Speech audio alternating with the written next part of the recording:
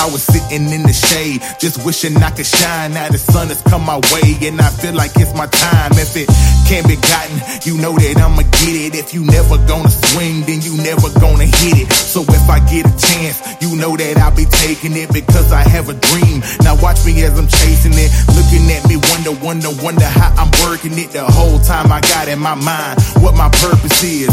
What I'm talking about, just scratching what the surface is. I'm the man with these flows, I don't know what nervous is. I really feel like it's my time, it ain't no need in me lying. I mean, look at all these blessings, ain't no need in me crying. That you selling, ain't no need in me buying. I will never be forsaken, ain't no need in you trying. Ain't no need, ain't no need, ain't no need, ain't no need. Ain't no need, ain't no need, ain't no need, ain't no need. Ain't no need, ain't no need, ain't no need, ain't no need. There ain't no need, ain't no need. What up, what up, what up? I'm back. Jay Sutton. Another episode of the Destroying Doubt podcast. Glad to be back. Glad for y'all to have me. Got a special guest today. This guest, he's an international motivational speaker. He's raised over $20 million for nonprofits. He designs innovative programs for businesses. And he also attended Boston College. And this was all after serving 14 years in prison. I got a chance to meet this brother. He's a powerful brother. Got a powerful word for y'all. I'm glad to have him on the show. I'd like to introduce Mr. Andre Norman. Dre, what's going on, man? Talk to me. How you doing? Life is good, man. Life is good, man. I appreciate you having me. Just want to say to all the listeners, to Destroying Doubt, man, I'm glad you tuned in. It's a great place to be. Positivity reigns. That's what's up, man. That's what's up. I met Dre, a little earlier. We both got a chance to speak on the Black Wall Street tour. He had a powerful message today, man. So just share it with the people. Give them some of your story, man. Let them know about you. I mean, I grew up in the city, single mom, 6 kids, disconnected dad, second youngest, struggled. The struggle is not new to anybody who's listening, I'm sure. And this fell off along the way. I mean, from not doing good in school to losing my focus, a lot of anger issues because dad not there, poverty, whatever you want to call it. All the way to the point, man, where I just fell off and just went to the street. When you go to the street, it's real simple. You die, you go to jail. I went to prison. I got about 100 years stacked up. Had to do about 25 of it. And I got inside, and when I first got there, I was kind of nervous. But then I realized all my friends from special needs, from juvenile probation, everybody I ever seen in the street, was all up at the penitentiary waiting for me. They was like, yo, Dre, man, what took you so long to get here? We knew you were coming. I took the long route. You know what I'm saying? I went to trial on mine. They all copped out. And it was just like a reunion of all my friends from the old dummy class. That's what they used to call it. And it was just a penitentiary full of dudes who went to the dummy class and just couldn't read and write and couldn't process their emotions. And I got in where I fit in. And we just started like hustling in jail. Can you walk me through, because we like to talk about in this show, stuff that we've been through, and we all like to think that we've been through rough times, but none of us that I know of that I've had on this show or any of the listeners that I know personally have been in prison. Can you walk us through that everyday life of being in prison? I mean, my stance on being in prison, like I said, I served 14 years total. I've been convicted of attempted murder behind the wall. I've been shipped over 8 to 10 states for being violent and incorrigible. But I don't do war stories. The people who you ever hear do war stories ain't lived them. They're telling somebody else's war story. You know what I'm saying? I lived there, been there, done that. Federal airlifts to all the federal penitentiaries, you name them, been there, done that, seen it, got the T-shirt. Prison is about misery. Prison is about hopelessness. Prison is about being disconnected from society and your family. And that's what a day in prison is like, man. It's just thousands of people, man, walking around hopeless. And we just try to find things to fill our day, hustling, fighting, and doing what else we can do in between. And that's it. I mean, it's an extension of the street at one level. And it's just a bunch of brothers like myself who was there, who at that time was just lost and confused. And we thought hustling was the way. And just because you put us in prison, you didn't stop the need or the drive to want to hustle. A lot of cats hustle harder in jail or hustle better in jail. So it's just a place, man. It's like a graveyard of hopelessness, man. And you just have to find your way to wake up. You know what I'm saying? And you want to wake up before it's too late. I've seen people not wake up and go home and they come right back. You're like, why these dudes keep going back and forth to jail? Because they stuck on hopelessness, man. Hopelessness doesn't get better by itself. So my hopelessness, like everybody else's, was real. And I came to a point, man, where I wanted something different. And I decided I was going to go get something different. And I was going to fight for it the same way I fought to be hopeless. I was going to fight to be successful. Because it wasn't easy being hopeless, man. I got arrested like 15 times. Had about 12, 15 cases before they actually sent me to the penitentiary. I worked hard to get there. And most of the people I know in the penitentiary wasn't on their first case. Most of them dudes were on their 5th, 10th, 15th, 20th case. They worked hard to get there. They put in a lot of work to get sent away. Very rarely do you go on your first case. So I came to the conclusion that I wanted better. I wanted more. And I was going to put the same effort I put in to the streets and into banging and to trying to be successful. Did you start your speaking career in prison, or did it cultivate when you got out? I started speaking in prison, but I didn't know it was as motivational speaking.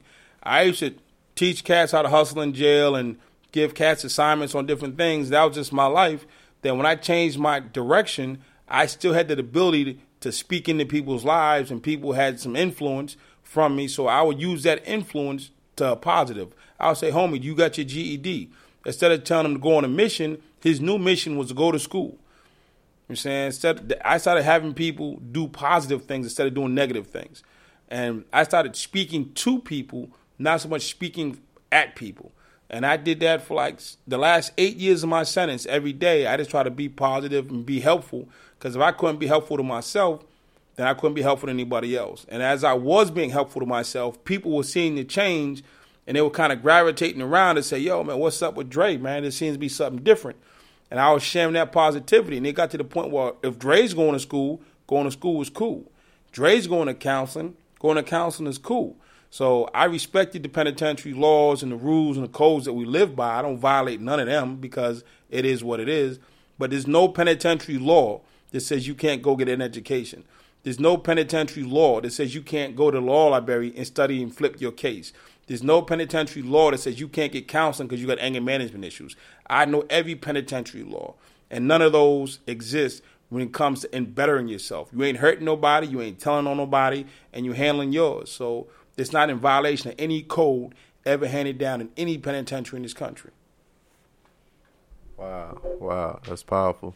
I mean, so tell us about, you transition out of prison. Tell us about that transition once you got out, and, the speaking that you did in there and how it translated to the outside.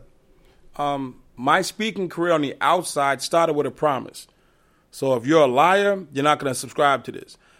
I was working in a program where they used to bring the kids up from juvenile detention to the state prison, and there'd be 6 kids from juvie, there'd be 6 of us and 1 volunteer. And we would sit in the room and we would talk to them because we were 4 or 5 years removed from where they're going to be and where they are. And we would talk, we had like a little script. We would talk about family because our families and their families are going through the same thing. They're just younger. We talk about education. We talk about gang life. We talk about prison. We talk about holidays and what we're going to do next. It was like a set little program. I did this program for like the last 2 years of my sentence. And then right before I got out, I told the kids, yo, man, I got some good news. Andre's going home. They're like, yo, OG, man, we happy for you, man. But we got a question. Will you come see us when you get out? Everybody in this program, when they go home, they always promise they're going to come see us, but they never come. I said, yeah, man, shorties, I come through and see y'all. And the day I left, November 15th, I walked out of the prison, went to the parole office, I checked in. I left the parole office, I went to the youth center. It's right in the hood.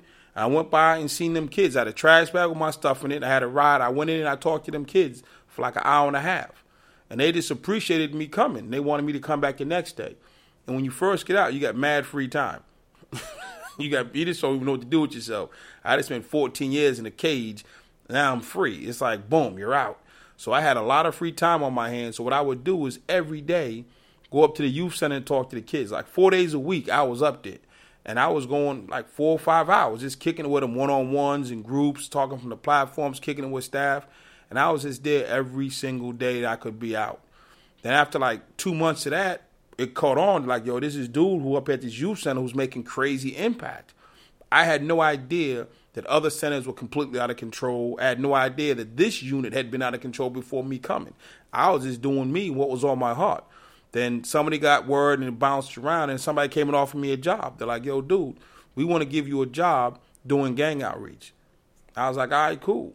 And my first job was going right back to that same center where I've been for the last 2 months and working with them kids. Now I'm getting paid. Then I went back to my old high school. If you ever want to find a place to start, your old high school, your teachers that were there when you were there are probably still there. And they loved you then, and when you come back, they're going to love you again. When I went back to my old high school, my teacher said, you know something? We were so sorry we couldn't help you the first time. We are so blessed that you came back to give us another chance.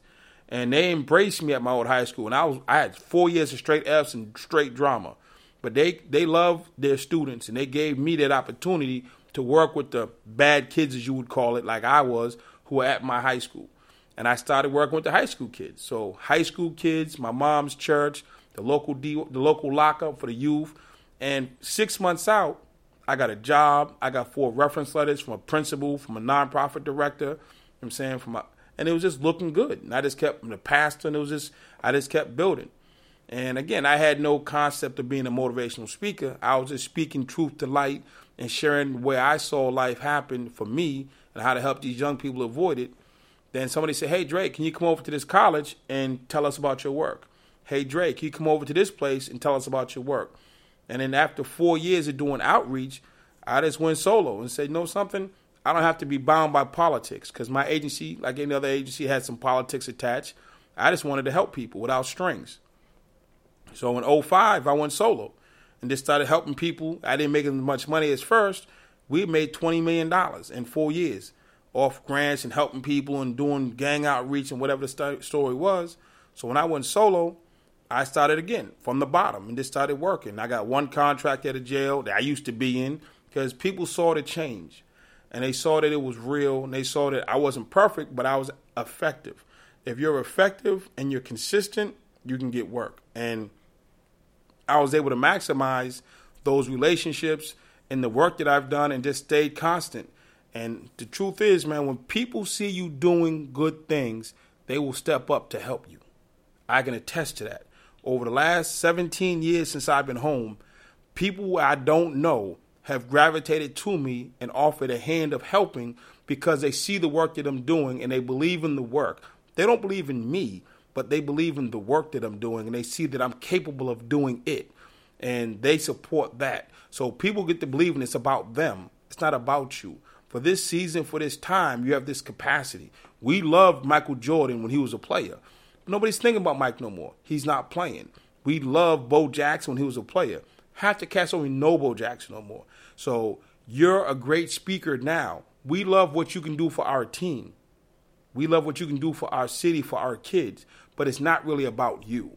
It's about the kids. And if you're effective and add value, then you'll find work. What drives you, Dre? From what I heard, what you just said when I was listening to you speak, it comes across that you don't want others to go down the same path that you did, and that's what I get from what you were saying. Is it something deeper than that, or am I dead on? Like, tell me what drives Dre. It's not that I want other people to go down that path. I want people to go down that path with a clear choice, that they had options. I mean, I believed I didn't have an option. Even though I did, in reality, have an option, in my mind, I didn't. And a lot of my homies who was locked up, we believed we didn't have an option. We thought that this was what we were supposed to be. We were supposed to be these people because we were so good at being these people. We were these crazy people that people respected, looked up to, or feared, or whatever the story was. We were good at it. It was a role. When you're born and you're 2 and 3 years old, you ain't nobody's gangster. You ain't nobody's bang bang, and you ain't nobody's nothing. You're just some little cute kid crawling around on the floor. But somewhere between 3 and 4 and 15, you became a hardened criminal. And between 15 and 21, you done went straight psychopath. These are learned traits. But at 15 and 16, we believe it to be us. We believe this is who we are and this is our destiny. And the truth is, I found out on the back end, it's not your destiny. It's a role. It's like being in the movies. I felt when I was in the penitentiary, when I got to that line, a chance to be the boss, it was like the Wizard of Oz. When you pull the curtain back and he's back there flipping switches and hitting buttons, I'm like, this is it? I mean, I've given my whole life and everything I love to be the king, and now I'm really becoming the king of nowhere. That's how I saw it. When I saw my seat and my chance at being the boss, what I saw was an opportunity. At first, it was an opportunity that I've always dreamed of and I've been fighting for. When I really got close enough to pull the curtain back, I said, I'm about to become the king of nowhere. And at the end of the day, nobody in Daytona, nobody in Miami, nobody in Tallahassee cares that I was a king of nowhere. It doesn't matter to them. It's a mythical dream that we give ourselves, that we strive for, that at the end of the day is just that. It's a mythical dream that just fades. And the closer you get, the further it moves. And if you get lucky enough to, like I did, to actually get and pull the curtain, I actually pulled the curtain and had a chance to be the boss. And when I saw what was behind that curtain, man, I was just totally disheartened and disappointed that I had given my life to this bullshit. I mean, I gave my life to the bullshit, man. I mean, the clothes, the money, the girls, the clubs, all that was fun. But all that stuff is attainable without the bullshit. I've been out here for 17 years. The girls, the clothes, the clubs, the travel, but not the bullshit. So I could have had that before. Right. And so you mentioned being a boss before and, being the boss of the wrong things and getting that curtain pulled back and, it wasn't what you thought it was. So now that you're a boss without the BS, like you said, and you're doing it the right way, what gratification do you get of being self-sustained, being self-employed? What does that say to you? What does that speak to for you? Well, the first thing I say is, man, to all my fellas out there who are bosses, not some make-up believe, you anointed yourself. But if you really a boss and a king in your own right, when you come into this light and you transfer over, man, you maintain your status. You know what I'm saying? You don't lose status because you transfer directions. You know what I'm saying? You just have to put a little bit of work to get your status back up, but you're going to be a boss for life, man. You know how you lose your boss status. I don't need to say it on there. As long as you don't violate none of the principles, which I have not and you should not, you can maintain your boss status. So it's not reapply back of the line. I'll never go to the back of the line. It's not my life or my lifestyle. So I'm advocating to you, none of the above. You can be a boss because you've earned that. Granted, you've earned it in a negative place, but you've earned it. You just have to learn how to turn it around and apply it in a good space. It's not as easy as snapping your fingers, but I'm here to attest that it's doable. So my belief about being free and being an entrepreneur and having my own spirit in my own way, man, is nothing better than that. The greatest thing for me is not that I make a lot of money or that I have my own job, my own career, my own business. Is the best part of having my own business is I can spend all the time I want with my kid. I can spend all the time I want with my family. I can spend all the time I want with myself.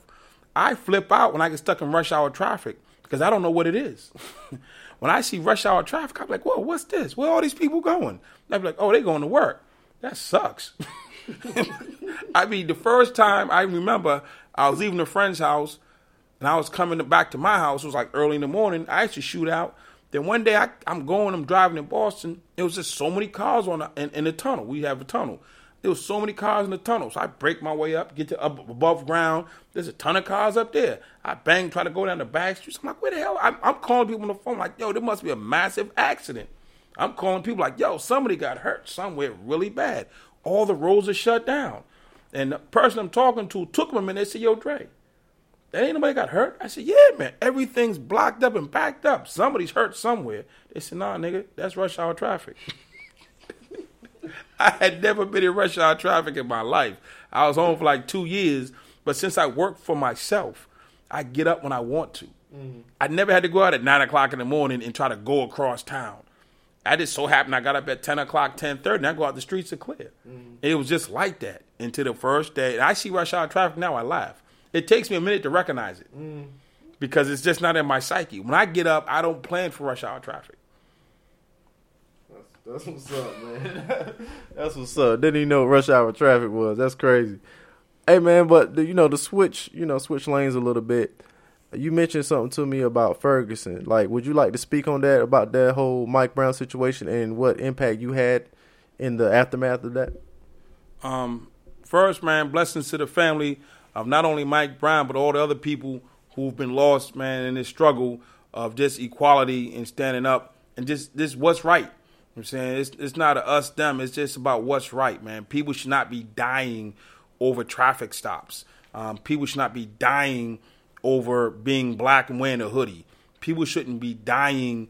I'm saying if you got a gun and you waving it around, then that's something different, and it becomes a different scenario. But if you just going home and you 16-year-old kid and you black and you look menacing to somebody, that ain't a reason to kill you.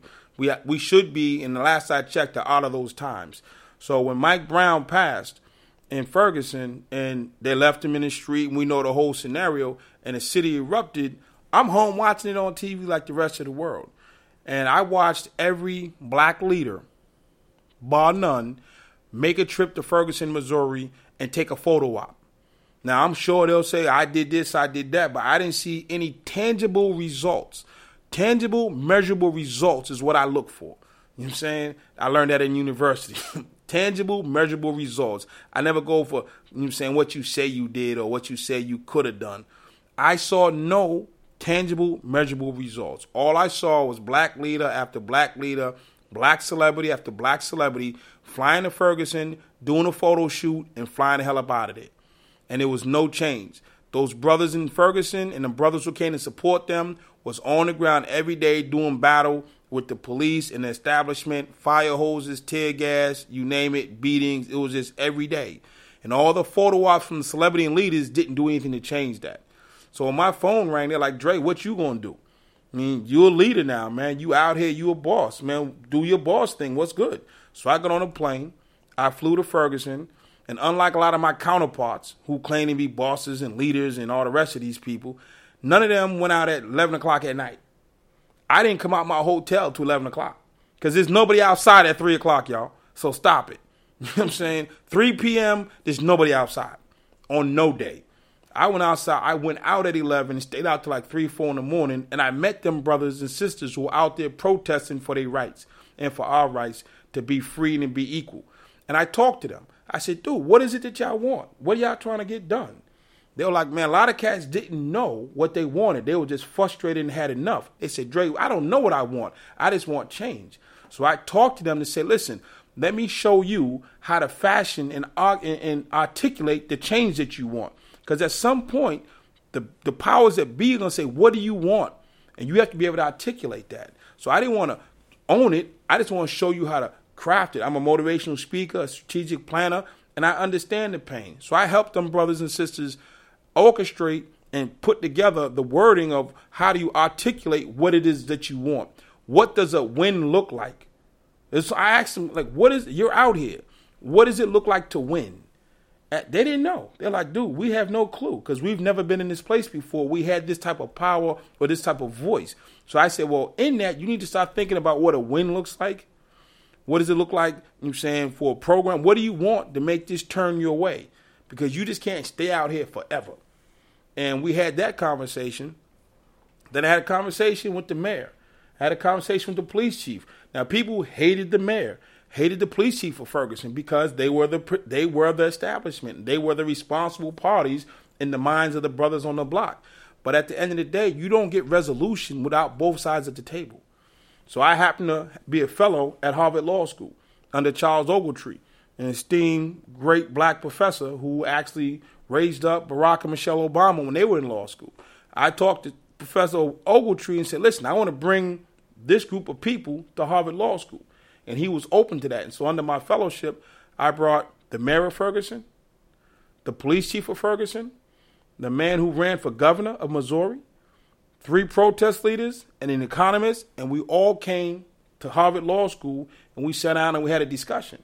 And the discussion wasn't about who threw the first rock, who shot the first bullet, how long the brother stayed in the street, how long this or the other. It's how do we fix this? How do we come to a place where people can be free to live without pressure? People can get up and not have to go out at 11 o'clock at night to do battle with the police and tear gas. How do we get a win? How do we get a resolution where all sides can come to some kind of agreement? And when we came out of that, we spent time in a hotel. We all stayed in the same hotel. At first, it was kind of tense because people weren't happy with each other. But by the time it was said and done, Professor Ogletree masterfully and wonderfully orchestrated and managed the entire weekend. And we came out of there with some concrete solutions. And the solutions we came out of there was new relationships between the protest leaders and the police in the city. It wasn't that they were in love with each other. They weren't best friends, but they had a respect of, you have a job, I have a job, and we need to understand where we're coming from. And they went back, and now the next time they lined up in the street, the only difference was the police chief knew the protest chief, and it was a different dynamic. And the next time something went down, the mayor knew the protest leaders, different dynamic. And over time, that diminished. I'm not taking credit for that. Over time, that diminished. And one of the protest leaders, who was a street battle rapper and an entrepreneur, tattoos, hanging out, doing his thing. You can see him on YouTube tearing it up. We had discussions, and on his own accord, he decided he wanted to, again, be a protester. He took his protest to the State House by means of running for the state seat, and he got elected state representative. Now that same brother who was out there with a bullhorn taking rubber bullets and tear gas is a state representative. And he's fighting for the rights of the people in the State House. That's what came out of. His name is Bruce Franks. Bruce Franks? Oops. His battle rap name is Oops. Oops. Okay. Oops. Oops is a mean man. You know what I'm saying? Because he didn't give up who he was. He didn't diminish his character. He just put a suit on. He's in the State House arguing for you right now. You can believe in a brother like Oops. He was out there on the front line, but that wasn't the place he should be all the time. You know what I'm saying? We have to go to the State House and change laws. They have laws that give people rights to stand their ground and shoot us. They have laws that say, well, if somebody's in fear of their life, even though they put themselves in a situation to make themselves fearful, is irregardless, they justifiably shoot us. So we need to change the laws. You know what I'm saying? So the police are operating under the law. So once we change the law, then we can change the outcomes that we're receiving, because they're technically doing it by law. So we can argue the treatment. We need to argue the laws. You mentioned changing the laws, and I don't want to turn this into a political show or nothing, but you mentioned something. You said that we can't get resolution without both sides coming to the table. And so my question to you was, there was a huge uproar when Steve Harvey and Ray Lewis and Kanye and all these other brothers went and met with Trump. Do you agree? You said that we need both sides at the table. Do you agree with those people from our community meeting with Trump? I'll say this here. Ray Lewis and Jim Brown went to the White House and met, or they didn't go to the White House, they went to New York. He wasn't in the White House then. And met with President-elect Donald Trump, now president. After the program in Ferguson that we held at Harvard Law School, the economist who I used to work with closely, and the man who ran for governor I used to work with closely, is like a brother, they started a group called Ferguson 1000. And that group was designed to employ brothers in Ferguson. After that program was up and became successful, and that program came about because both sides sat at the table, not one side. And then they reached out to Ray Lewis, who started Baltimore 1000.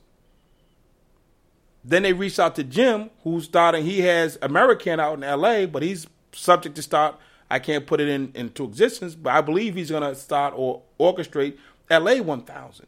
So when they went to the White House, that program is a direct outgrowth from the people I worked with when I was in Ferguson. So I can't claim the program because it wasn't my concept or idea, but those are the two people I work with every single day who came up with it, and they put it out there. So I am 100% in favor of doing business with the President of the United States of America. I mean, how can you not be in a position to do business with the President of the United States of America and say, well, if you don't like doing business with the President of the United States of America, turn your blue passport in, or find somebody they call illegal and give it to them. You know what I'm saying? Find one of them undocumented people that they keep screaming about, I hate the terms, and give them your blue passport and you go to their home country. Because at the end of the day, you're American. And at the end of the day, he is our elected leader. So you can't change that. We have 4 years, you can vote again. Right now, Donald Trump is the President of the United States of America, the leader of the free world, period. I'm not asking, do you like the man? I don't ask you if you like his politics. I don't care if you like his wife or kids. He is the president. So you not liking him Him being whatever you think he is, at the end of that, put President of the United States of America. So unless we can somehow find a way to change that, you got to deal with that. I'm a what is type of guy. They told me I had 100 years. I had to go to the library and change that. You know what I'm saying? I couldn't read. I had to go to school and change that. This man is the president. Ain't no changing that for the next 3.5 years. So we have to deal with what is. The mayor of Ferguson is the mayor of Ferguson. You can't change that because you don't like him. We're not talking about his politics. We're talking about his office. We said the same thing about George Bush. We hate George Bush. He doesn't like black people. This, and the other. He was the president for 8 years, period. Not liking him doesn't change that. So for black people in the hood, for black people on the ground, for black people in the penitentiary, don't feed into the let's hate Donald Trump because he doesn't like black people. There's a lot of people who don't like black people. That's not our problem. Wanting to be liked is our problem.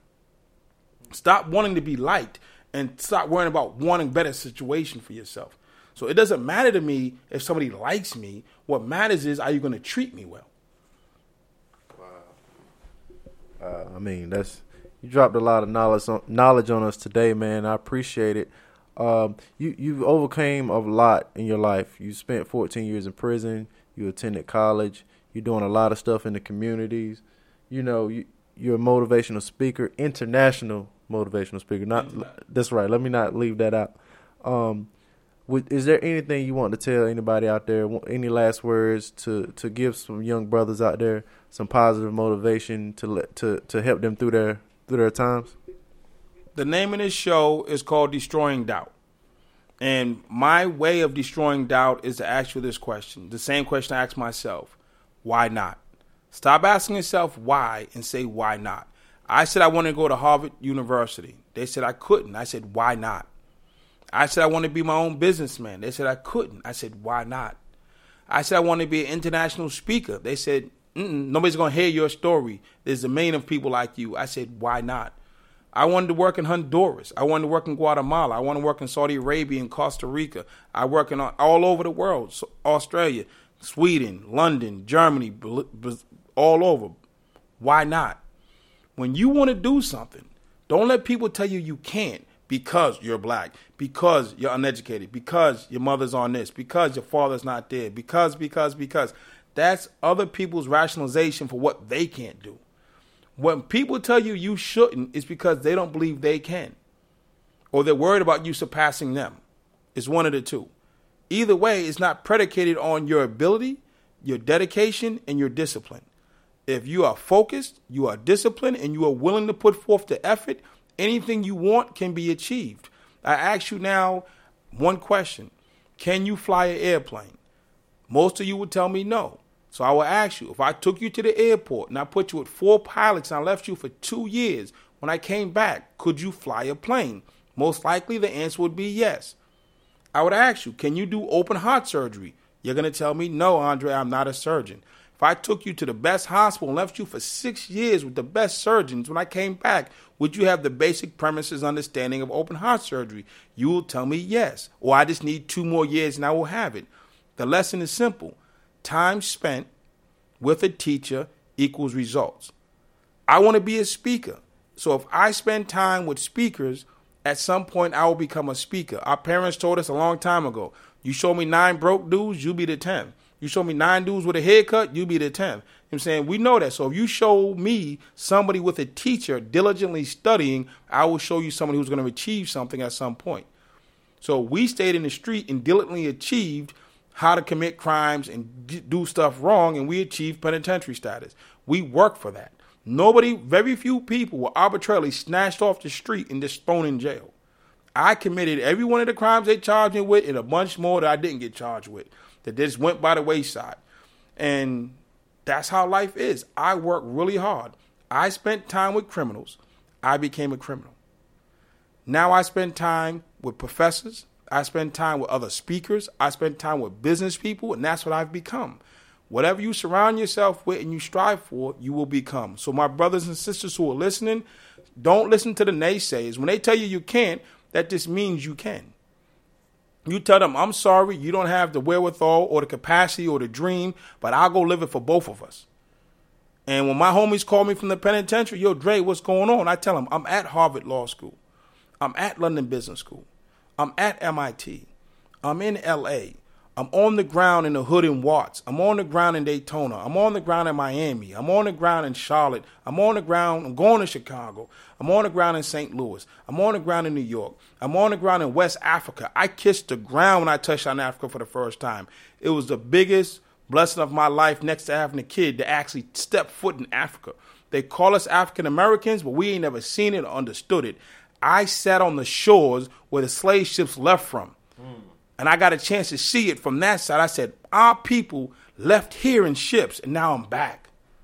And I'm back, not caged, not in chains. I'm a free man. They have a town in Liberia called Freetown.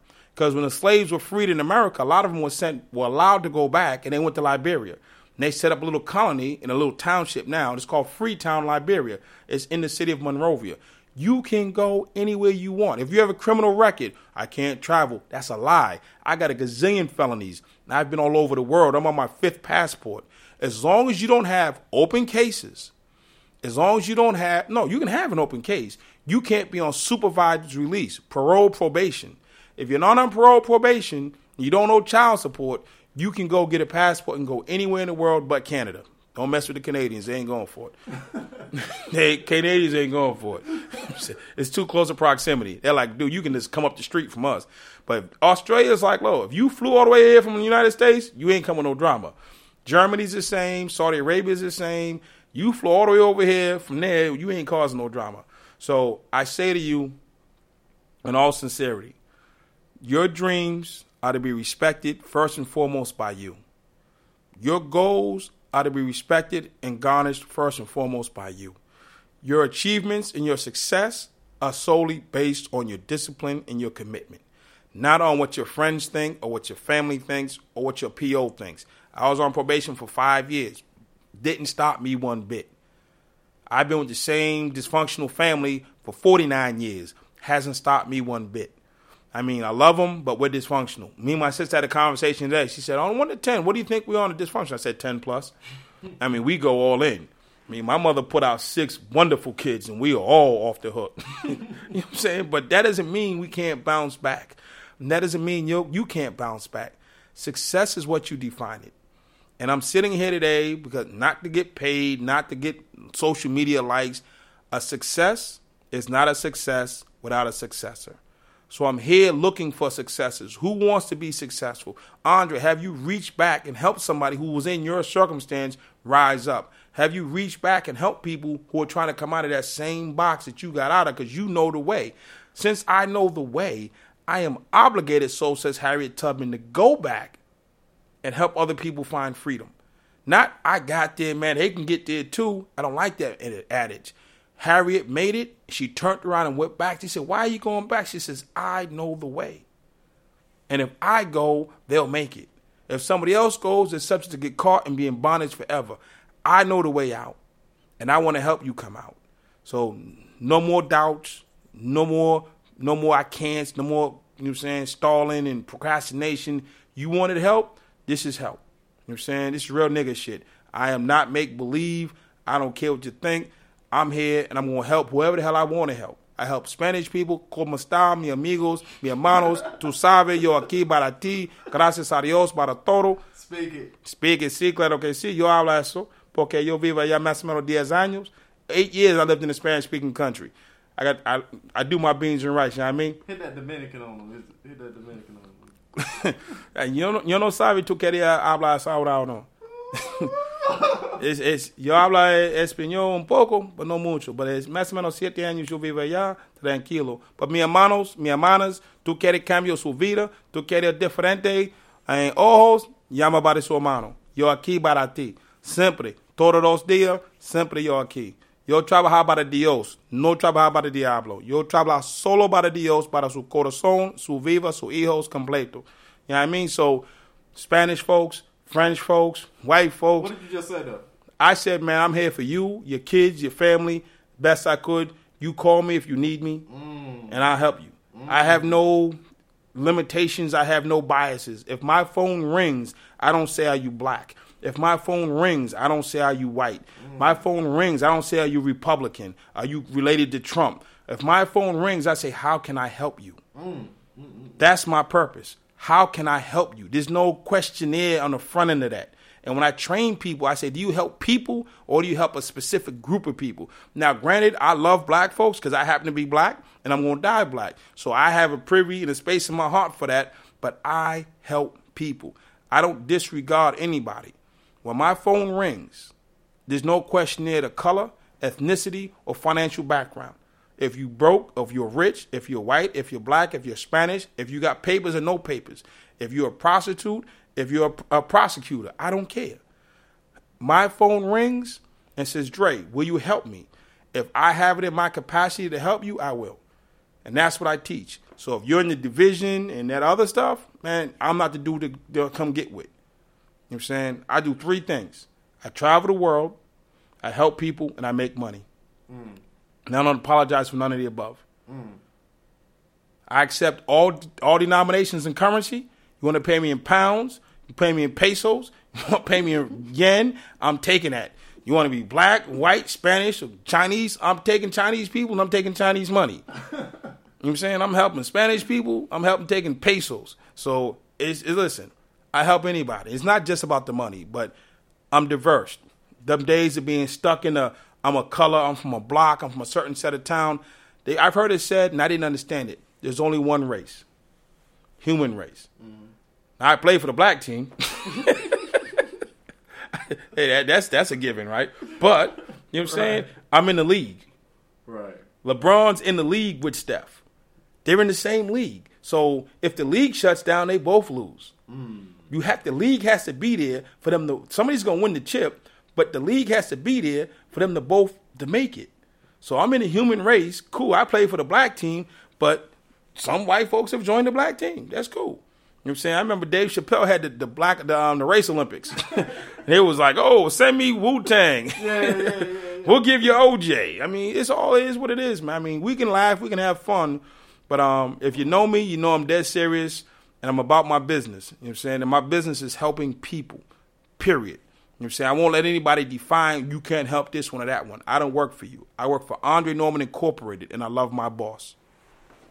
Hey, there it is. And I thank you so much for joining me today on the show, man.